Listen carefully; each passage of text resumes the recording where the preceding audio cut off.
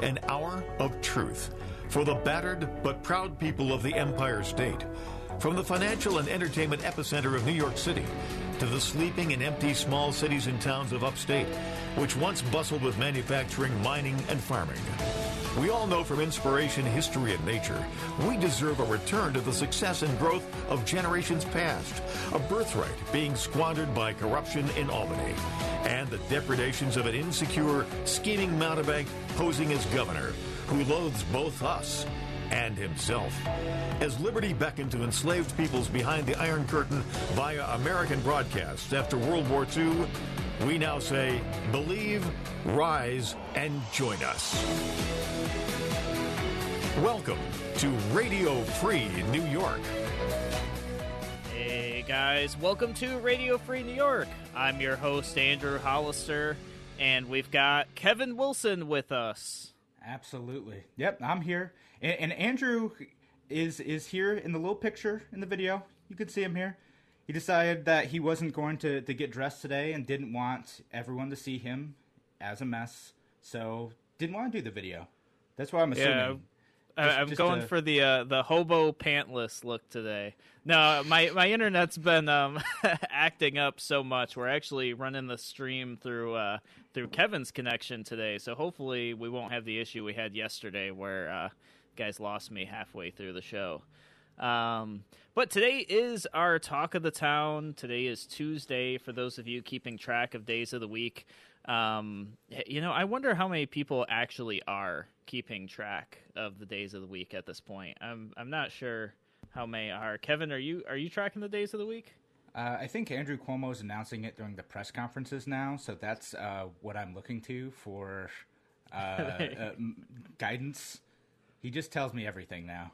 He just gives you everything you need to know. You know, the date, the time, day of the week, how to think, how he's going to spend your money. You know, whatever. All of it. What would we do without dear leader? Yeah. You know what's interesting? I saw a couple days ago. Somebody posted a question asking, "What is the most useless thing you purchased this year?" And one of the top responses was a 2020 planner. So I thought it was not only clever, but probably true for most people that use one of those like hand planners, those agendas. There's probably just a lot of empty spaces so far. Yeah. You know, if we had switched to George Eastman's calendar, this wouldn't be a problem. Yeah. Well, we wouldn't need time zones either. So, and I'm a big fan of that, but I think most people probably disagree with me on that one, or they maybe they just don't understand where I'm coming from. So, if you're wondering what we're talking about, you guys can jump on the YouTube channel, search Andrew C. Hollister, go to the Radio Free New York channel there, and we talked about whether or not time zones are still relevant with the technology we have today. And it's an interesting conversation. We talk about some different calendar options. But I think for most people at this point, calendars are irrelevant. Days of the week are irrelevant. It's possible time of day is becoming irrelevant for people. You know, like they're just like, oh, the sun's up and the sun's going down. Sweatpants time all day. Yep, it's sweatpants time. Yep, absolutely. So there's some interesting things though that we're going to talk about today. One of them being that some government services that you used to have to be present for in person, you can now do virtually, and some of them you can do by mail too. So I'll tell you guys the one by mail that I thought was interesting. You can now, and this is at least in Monroe County, I don't know if all counties are doing this, make certain amendments to your pistol permit by mail. So before you had to go to the county clerk's office, which means not only do you got to drive downtown, but you got to pay for parking, and then go wait in line, pay, I think, like a $3 fee or something like that to make an amendment to your pistol permit. Now, apparently, you can just mail them in, and they'll do that, which saves not only time, but I would like to say it could make things greener, but now I'm not sure. What do you think, Kevin?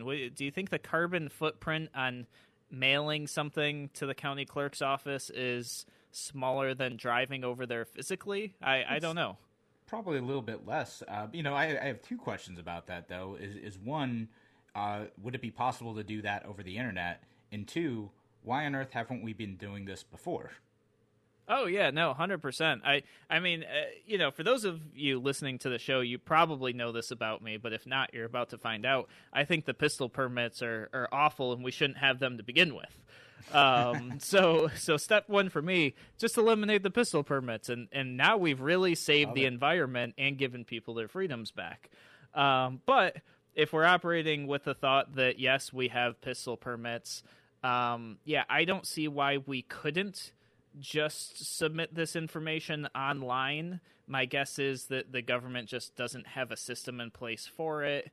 And if they did put a system in place for it, then probably they could let go of a few employees, which would save us a bunch of tax dollars. And government never wants to get smaller. They need to get bigger. They need to, quote unquote, provide jobs. But say, Andrew, why are you trying to get people to lose their jobs?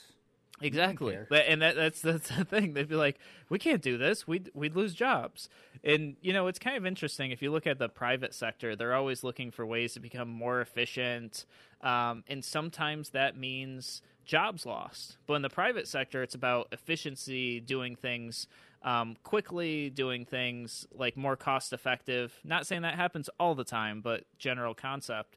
Whereas with government, it always seems to be like, no, we'll do things as slow and as expensive as we can possibly do them. And then if somebody suggests that we're not doing a good job, we can talk about all the jobs that would be lost if we did it otherwise. So definitely two very different ideologies.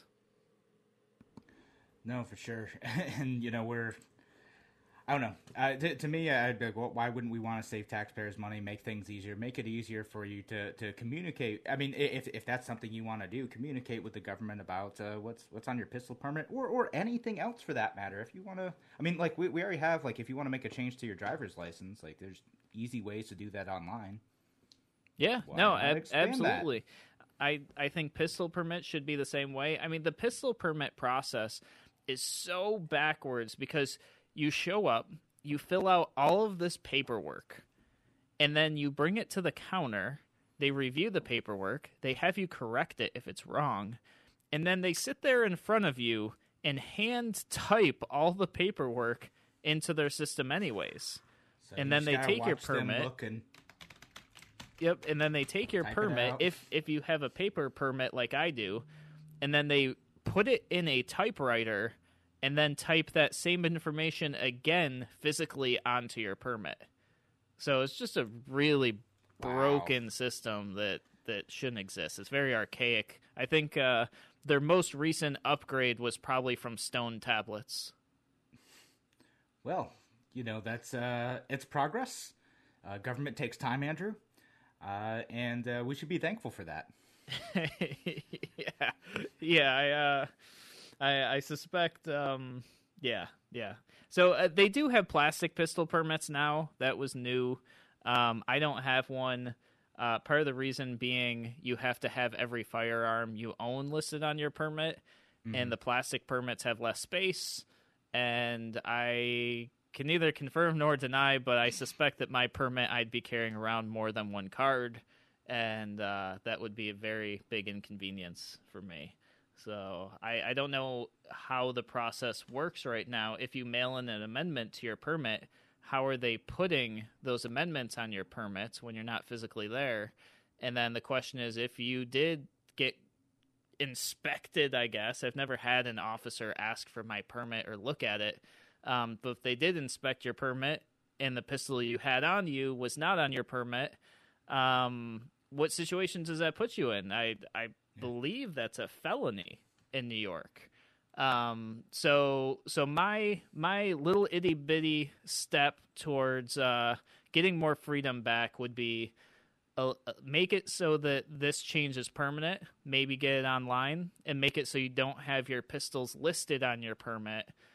those would be like small steps towards individual freedom. Yeah, like in terms can of we pistol just get permits. like if we must have it on there, can't we just get like a QR code or something, and they could just like scan it and be like, oh, okay, this is what you got, this is what's in the database. Like if we must have it on there, which I'm not saying we should. I don't think government is quite that advanced, Kevin. Oh goodness! I can we at least have some like too bare hard expectation that they get with the 21st century? Is that too much to ask? I would love to see it happen, Kevin. Love to see it happen. Guys, you are listening to Radio Free New York. We're going to take a break. We'll be back in a moment.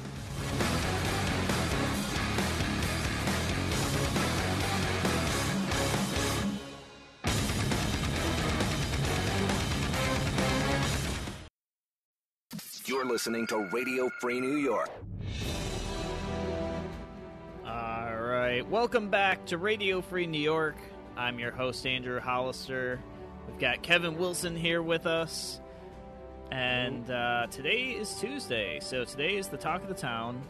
I would give you guys an update on COVID-19 with the latest New York numbers, but it looks like maybe they weren't published. The numbers match what they were yesterday, at least with the tool I was using. So either we had 0 new cases, 0 deaths, 0 everything, which I think is extremely unlikely, or somebody forgot to put in the updated numbers, and I'm thinking that's much more likely. So I don't have those numbers for you, but what I do have is, a new feature to the government. So, the government, if you think of it as a extremely costly app that constantly goes over budget and is buggy and broken all the time, they've added this new feature where you can get married virtually. So, Kevin, I'll let you talk about this.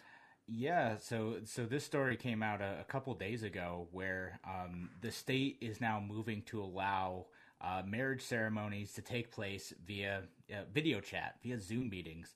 So, and it's funny because we were just talking about this a couple weeks ago when we had Jose Pio on the show, the Rochester City Council person. We were talking about marriage certificates and things like that, and how you kind of stuck for a little bit because the city and the county systems that usually process those are shut down. But now it looks like you don't need to have your officiant in person to be able to get married.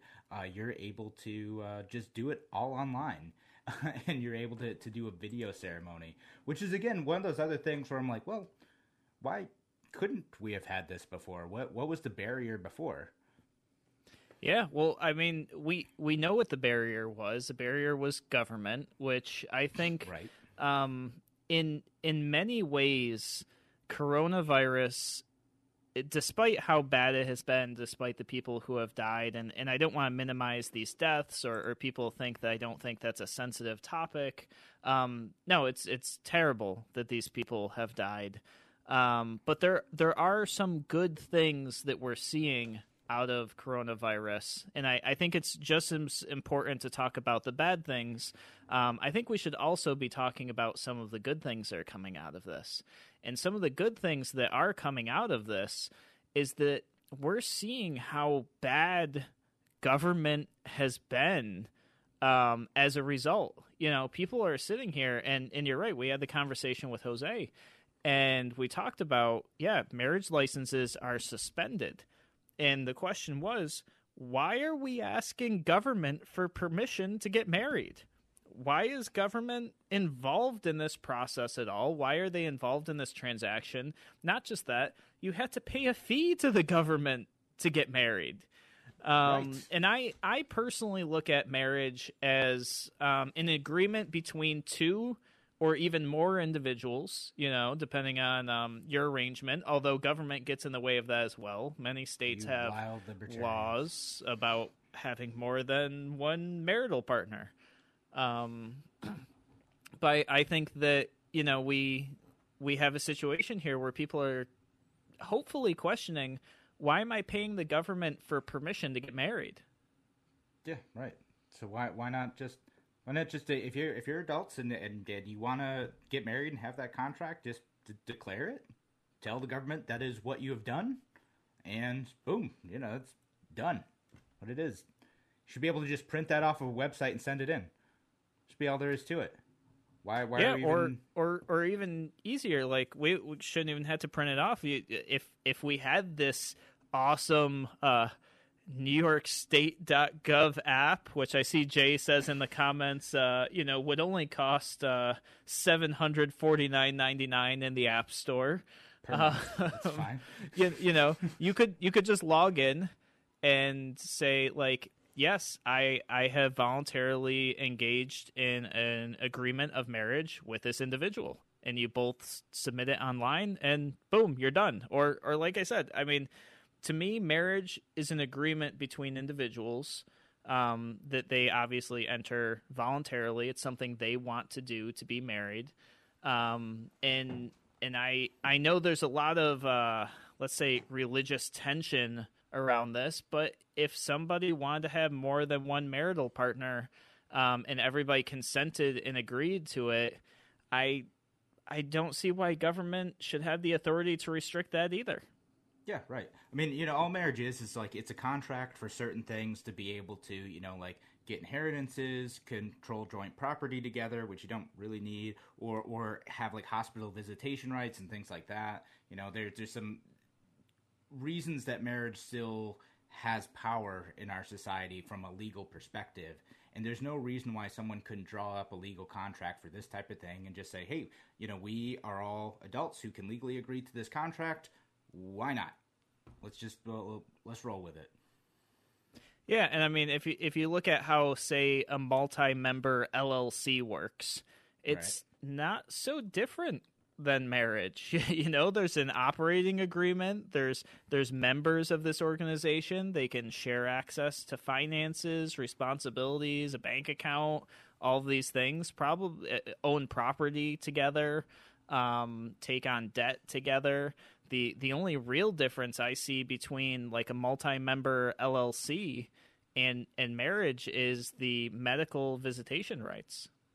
Yeah, stuff like that. And you could work it out. Again, it's just a matter of let people do what they want. And I would say that I understand why government may have a reason for wanting to document that.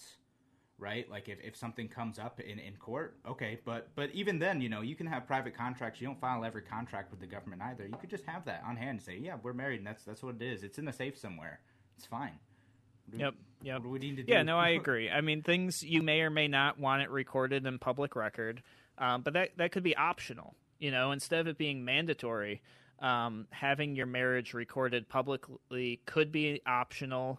I think that it could be recorded for free if there was an online system. If not, some nominal charge like $3 or $5 to cover the costs of keeping that filing system up and operating. But nothing more than that. I think that the fee with the city of Rochester is $10 or $20, and I think you need to get something from the county as well, if I recall. Yeah, I forget. It was a while ago. And, we are getting some comments on this. Nonconformist Farmer says, whether you consider marriage to be a contract or a covenant, the government should have nothing to do with it. And they said that we're right regarding medical visitation rights. And Kevin's asking, how would you divide assets if it goes bad? Well, that's kind of like any other agreement, right? Organizations where, once again, I kind of refer to an LLC, like a multi-membered LLC or a partnership, which are business entities.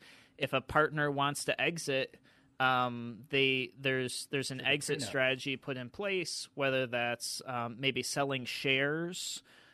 Depending on how the organization is set up, or taking a percentage of the assets with them when they leave.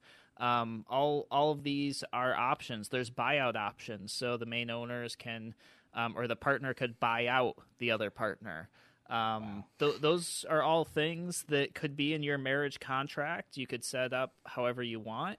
Right. Well, I mean, that's how prenups work, right? Well, that's kind of what it is, right? Well, you make that agreement, do all that stuff before, and if you don't make that type of agreement too, and you don't outline everything, that's kind of what ends up happening in court, right? That's when you get these proceedings where people figure out how to divide up assets and all that type of stuff. So it's that type of thing already exists. Most marriage contracts aren't that well defined anyway. But the point is that, like, again, it's not really the government's business to determine what type of arrangement that you want to make.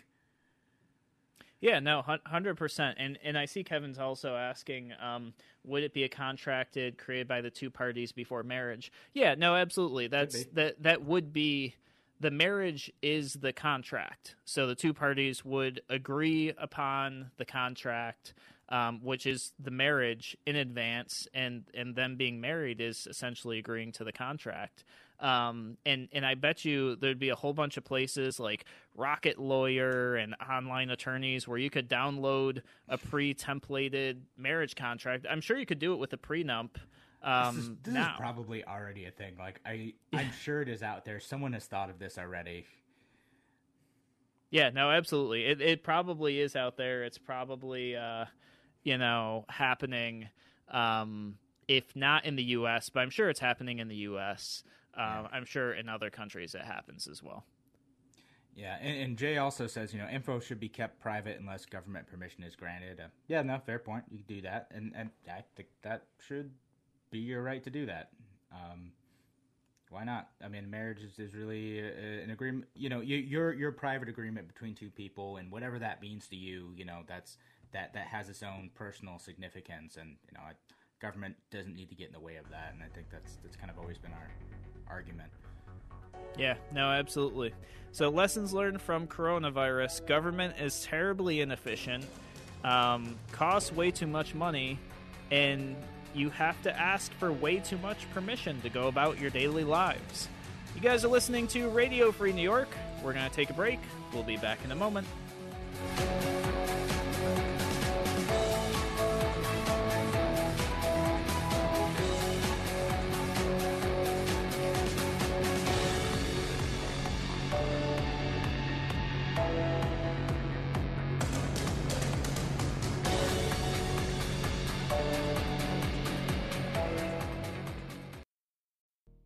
You're listening to Radio Free New York. All right, welcome back to Radio Free New York. I'm your host, Andrew Hollister. Today is our Talk of the Town, and we've got Kevin Wilson here with us. Hello. So, as we talk about local things that are happening, something that we're starting to see more of is people protesting New York pause, protesting stay-at-home orders. So much so that even Cuomo started to address that a little bit yesterday, saying things like, nobody needs to protest things. He said here, hold on, let's see. Nobody disagrees that we want to get out of this situation. You don't need protests to convince anyone that in this country that we have to get back to work and we have to get the economy going and that we have to get out of our homes. Yet, just a couple days ago, he said things like, I never shut down the economy. The whole economy didn't shut down. We just shut down non-essential things. We tightened down the faucet a little bit, and then he's also said things that I think probably really upset people when he said the other day that, the people who are at home, they're the ones that have the luxury to stay home. Well, and he was saying this and referring to the frontline essential workers, like the medical workers, first responders who are out there still working. And he said, well, not everybody has the luxury to stay home. Kind of insinuating that all the people whose jobs were essentially taken away from them by his orders, who are feeling forced to stay home. Not that it's their voluntary decision, that the government has forced them to. He's now insinuating that that's a luxury. And I can tell you guys, at least from what I've seen on social media, people aren't feeling like it's a luxury being locked up in their homes, stuck with maybe their kids, maybe roommates that, I don't know, smell funny or, whatever else. People aren't looking at this as a luxury. And it sounds like there's some protests that are starting to mount and go together, and I know Kevin's got some more information on that. Yeah, for sure. And, again, for him to say that and not be, I think there's a lack of sensitivity on the side of people like Andrew Cuomo and others who are kind of sneering at these protests. When in fact, I get the energy behind them, right? Like, if you have suddenly lost your ability to earn a living, that is terrifying. If you're not able to go, if you're losing your business that maybe you've worked decades for, that's awful.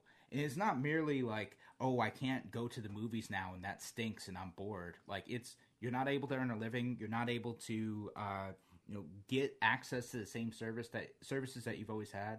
You're not able to get access to even some of the like kind of medically necessary services you have. Like, I can't go to the chiropractor right now. It's not an emergency, but like that was something that I liked doing because I get headaches when I don't go to the chiropractor. I mean, the fact is that is something that helps me. That's cut off. So it's not trivial to do that. So these protests have popped up kind of across the country. You've seen some in California. There's one in Buffalo yesterday. There's going to be one in Rochester. There's one in, I think, Philadelphia over the weekend too. And, I got some mixed feelings about these protests because on the one hand, all that stuff I said is true. That I think that we do need to find ways to get back to work. I think Governor Cuomo is feeling the pressure of that. He really is feeling some of the pressure that we're starting to see, like, okay, maybe we'll open up the boat ramps. All right, that was something that didn't need to close. All right, maybe we'll open up pool services. Okay, that's something. And it's like one by one. Public golf courses was another, or not. No, public golf courses are still closed. Private golf courses were able to open over the weekend. One by one, people are chipping away at like these arbitrary government restrictions, and that's what they feel like. It's like, well, all right, well, if this one thing is fine, then why not this other thing? Why can't I find a way to operate my business safely? And I think that this is something that we've talked about a lot too, is the idea of, how arbitrary some of this government response has seemed, and even like the things that happened in Rochester recently, and we did a show about that too. Just about how these essential orders and these kind of like stay-at-home orders, you can't go to work orders, seem to be applied in ways that are inconsistent and make people feel as if they're very arbitrary. Yeah, and as people start to feel that they're more arbitrary, they're gonna just go out and start breaking them, or you're gonna get protests like we're seeing here, and. Again, I have some mixed feelings about these protests, and my only reason why is that there's some that are interesting. Everyone's getting in cars, they're far apart, all this stuff, and they're trying to make sure they're not blocking traffic. I kind of get that. I kind of respect that. There's been some other ones, like the one in Detroit. I think they planned poorly, and they ended up blocking ambulance traffic in front of a hospital, which is bad. That is very, very bad. Don't do that. And I'm also seeing some of the folks who are putting protests together who are like, they wanted to defy the executive order for the mask thing, which again, I talked about this Friday. I don't like the executive order mandating that you wear masks everywhere. I think it has some downside consequences that shouldn't be dismissed so easily, but also it's probably a smart idea. And if you're going out and interacting with a lot of people, you should probably do things to keep you and your family safe. And I think it misses the message of the importance of opening the economy so that we have the wealth and the dynamism to be able to respond to coronavirus effectively. It's a totally different message to say, I want to just go out and I don't want to wear a mask and I want to be able to do what I want. I think liberty requires responsibility. It requires you to take ownership of your actions and understand the consequences not only for yourself, but for other people. And so and if I can just jump in real quick, I think the mask thing, to me, is such a strange thing. I feel like people would be apt to wanting to wear masks, but I was surprised at how many people were so resistant to it. And some of that I attribute to the health organizations like WHO and CDC encouraging people to not wear masks unless they were sick, but then at the same time telling people that they won't have symptoms for the first 10 days. so how does somebody know if they're sick or not until they've had a week and a half of infecting people? I think people look to some of these organizations for advice, and were given terrible, inconsistent advice, and now they don't want to wear masks because, well, the government keeps changing what's being said, which I think is a problem with inconsistency as well. No, and Sean and I did a whole episode on the concept of the noble lie, where it kind of turns out a lot of these places, they lied in part to prevent a run on like N95 mask supplies, and now this is the dividend that it's playing, is that we're not sure like whether or not the experts are telling us the truth, and I think it's being skeptical of the experts is understandable, but at the same time there's also plenty of studies to say like, hey, the masks do something to help, right? They do a little bit to help prevent the spread of disease, even if it's just a cloth mask. It doesn't necessarily protect you all that much, depending on the material that you're using, but it does do something to help you from spreading it to other people. And we're getting comments of like, we're sick of being told to obey the king, and they want to find out how far they can lock us down. I get that sentiment, right? And that's we're going to see more of that sentiment. The more the government tries to overreact and clamp down on our liberties, instead of telling us honestly what the situation is, giving us full information, and expecting us to act appropriately on that. Yeah, and I tell you what, I'll use Czech Republic as an example. The town where my wife grew up, the government came out and said, hey, we believe everybody should be wearing masks who's in public. That was their public advice. The advice was given out when they had a hot spot right next to them, so they actually ended up doing mandatory mask wearing, but most people are wearing them anyways. A lot of people are doing homemade masks. They now just celebrated 14 days straight of no new infections. That's awesome. Of COVID-19. So, it'll be a while before we see the effectiveness of what wearing the masks were in public, but the fact that their government at least said, hey, we think masks are going to be effective, start doing it. Not many places can say they've got 14 straight days of no infections right now. Yeah, that's a great thing. And, it's just, I want to put it out there that just because the government tells you to do something doesn't necessarily mean that thing is bad for you. If the government made licking doorknobs illegal tomorrow, don't go out and lick a doorknob. Like, it's a weird sentiment I get, and I get the resistance, but, like, sometimes they're right, too. But the government destroyed the credibility in so many ways, it's hard to know. Every once in a while, a blind squirrel finds a nut. That's exactly. Best way to sum it up. So, all right, guys, you're listening to Radio Free New York. We're going to take a break. We'll be back in a moment.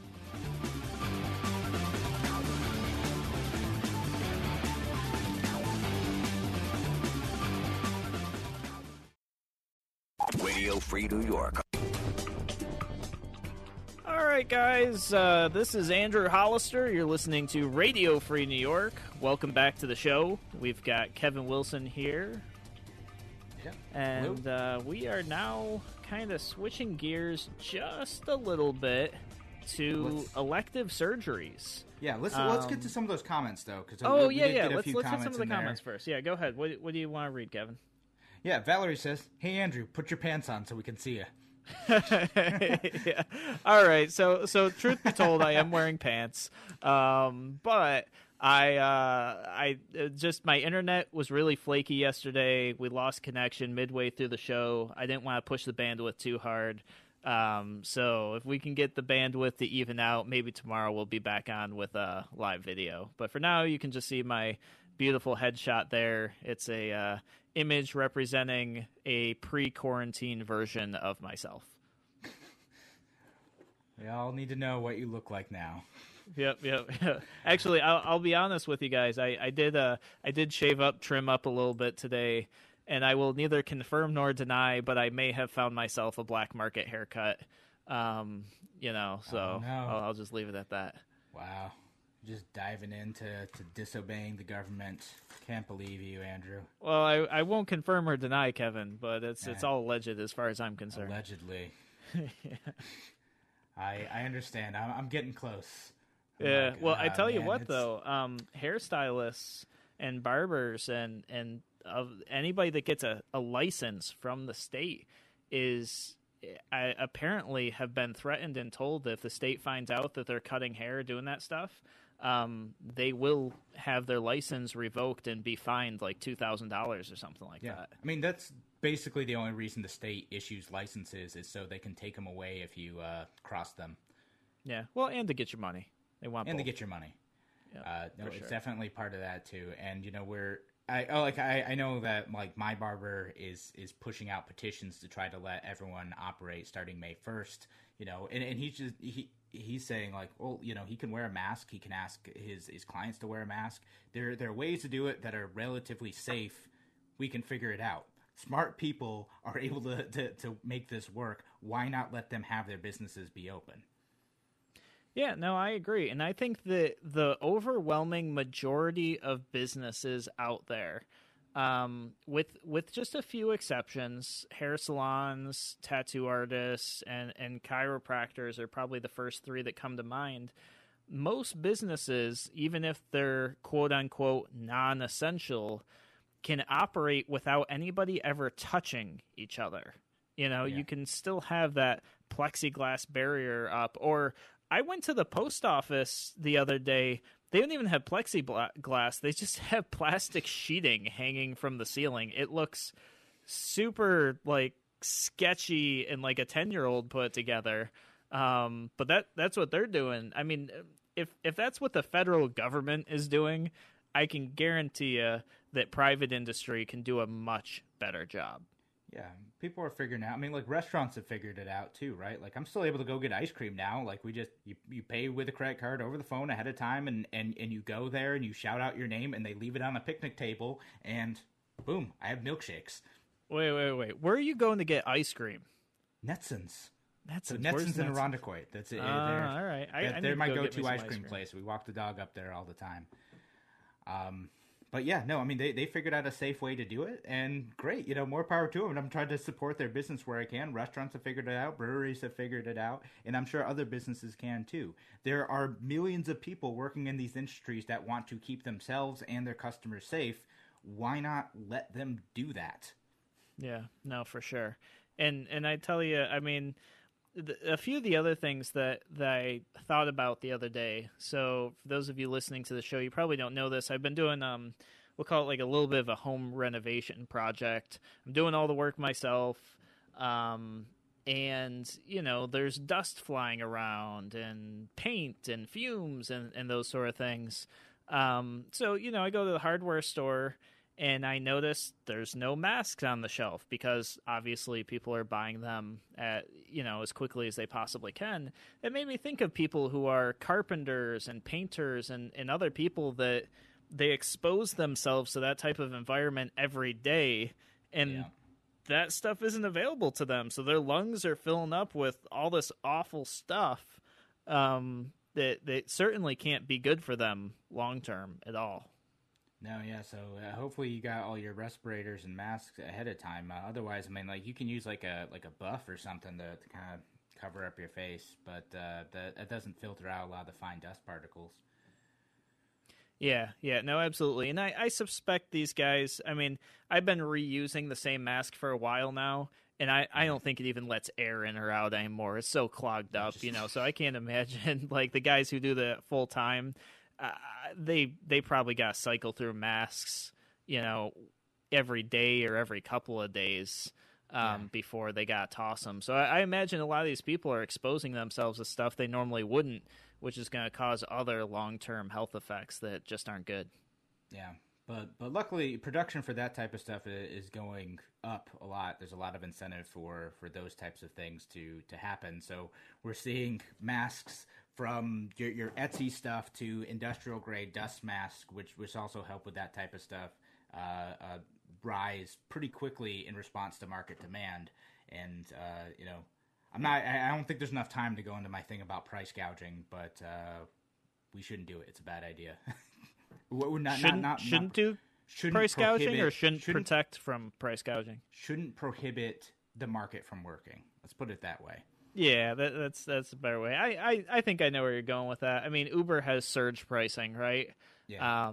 It's kind of a similar concept for sure. Well, I mean, and it's like as production ramps up, like some of these hardware stores, if they were allowed, what they could do is say, okay, your first pack of 10 masks is going to be the normal price. Your second pack of 10 masks is going to be $50, right? Like just, provide an incentive to not hoard everything, and that's a way to address that issue. If it's really that valuable to you, you'll go get it. But yeah, no, I agree. I have a friend who makes a living buying and selling things. That's literally all he does. He finds things. Maybe he refurbishes them, maybe he doesn't, and resells them. And occasionally I'll find something and I'll be like, oh, I think this is worth something. It seems this and that. And his response has always been, it's only worth what somebody's willing to pay for it. And it's usually, I'll be like, hey, look at this thing. It's selling for, $500 on eBay. This guy's selling it, for $100. Like, but it's actually worth $500. And he's like, oh, it's only worth what somebody's willing to pay for it. If nobody ever actually buys that $500 item, like, it's not really worth $500. So the similar concept can be switched and changed here where, if markets were allowed to actually operate, people would buy things at the value that they're truly worth. And this isn't just products. This isn't just masks. We're talking about masks today. This extends to everything. I mean, even labor, which, could be like 4 full episodes talking about government intervention with labor costs. But yeah, costs of product, allowing markets to fluctuate as supply and demand fluctuates. I think people are scared of these things, but in the end, I think they're actually really good things. Yeah, I mean, it's better to have access to this stuff than not have access to this stuff, right? So by allowing prices to work a bit more effectively, you will be able to be more likely to get this stuff. Yep. No, I agree. And also, I think the government, when they try to step in to limit purchase of quantities, like, it's really unnecessary, because along the same lines, the stores started doing that anyways when things like paper towel and toilet paper were running out. They did do that. Yeah. No, absolutely. So government's always trying to answer or solve problems that don't exist by making more problems. Or solving the problems that they created in the first place. Yep, absolutely. All right, guys, you're listening to Radio Free New York. Tomorrow, I've got a guest coming in who's going to talk about their version of a protest here in New York State. We'll be back, same time, same place tomorrow.